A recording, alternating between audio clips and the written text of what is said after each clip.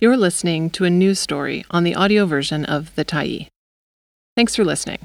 The Tyee is a nonprofit newsroom that is funded by our audience.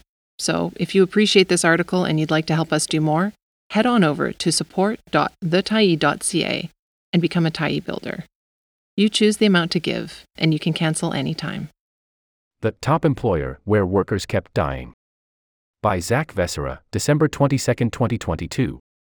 On July 7, a 26-year-old Fort McMurray man was killed at Suncor Energy's oil sands plant, one of 5 deaths at the company's northern Alberta worksites in just 2 years. 4 months later, the Globe and Mail published a report naming Suncor one of Canada's top 100 employers. The newspaper now says it is working on changes to the annual report after concerns were raised about Suncor's inclusion, despite a poor safety record prompted its CEO to resign in July. The list is third-party content sponsored by the Globe and is not prepared by its journalists. But Vice President of Marketing Sean Humphrey says they are also now reviewing how the paper is referenced in the project and how the list is compiled. That comes after backlash from occupational health and safety experts who lambasted the Globe for publishing the list and questioned the methodology used by MediaCorp Canada Incorporated, a Toronto-based employment publications firm that has prepared and compiled the list for more than 2 decades. You're saying that companies can be the best of the best, but still have multiple workers die on the job, University of Regina professor Sean Tucker said. A dozen Suncor employees have been killed at the company's northern Alberta oil fields in the past 8 years, far more than any other company doing comparable work. The company's last CEO, Mark Little, resigned in July shortly after the latest death. Suncor did not respond to a request to comment for this article, nor to a report first published in Press Progress. But the company's chairman told the Canadian press earlier this year they had fallen short on health and safety. Interim CEO Chris Smith told investors in a recent quarterly report that the company would be partnering with industry-leading subject matter experts to improve its safety protocols and would reduce its reliance on contractors. Tucker, who closely follows Canadian workplace safety issues, said it was not the first time he had taken issue with MediaCorp's list.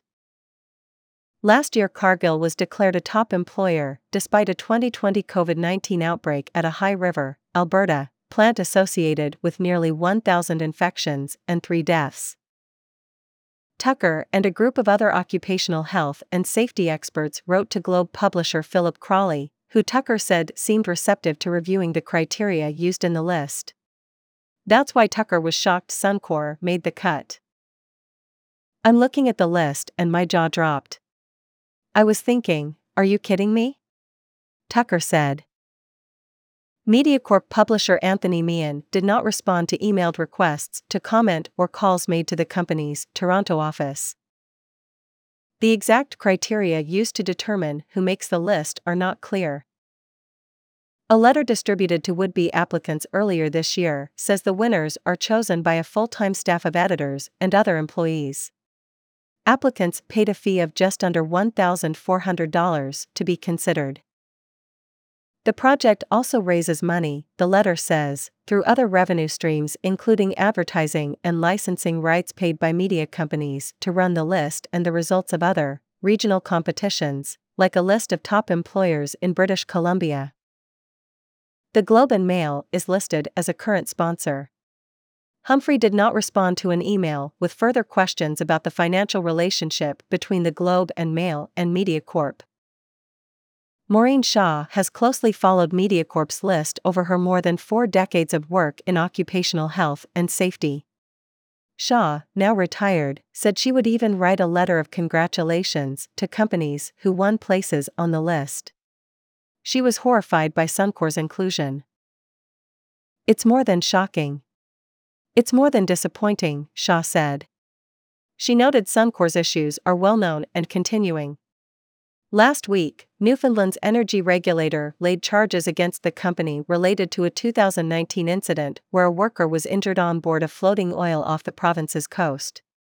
The company is alleged to have failed to submit an adequate written report or followed rules requiring workers wear safety harnesses on board such vessels. It's just unbelievable that an organization of that size would get into the state that they're in, Shaw said. She says she supports giving out awards as a way of encouraging good employment practices, but argued MediaCorp should be including health and safety data in that analysis, using submissions from the relevant workers' compensation boards as supporting documentation. What are the criteria? How do we substantiate what is put on paper by the companies? I think that's the big issue, she said. Tucker argued the absence of such protocols suggests the list is more about finances than it is about good workplace practices. I think if you open up and take a look under the hood, there's not a lot there, he said. Thanks for stopping by the Tyee today. Anytime you're in the mood to listen to important stories written well, we'll be here. And if you'd like to keep independent media going strong, head over to thetyee.ca and click on the Support Us button to pitch in. Finally, big thank you to all of our Tyee builders who made this story possible.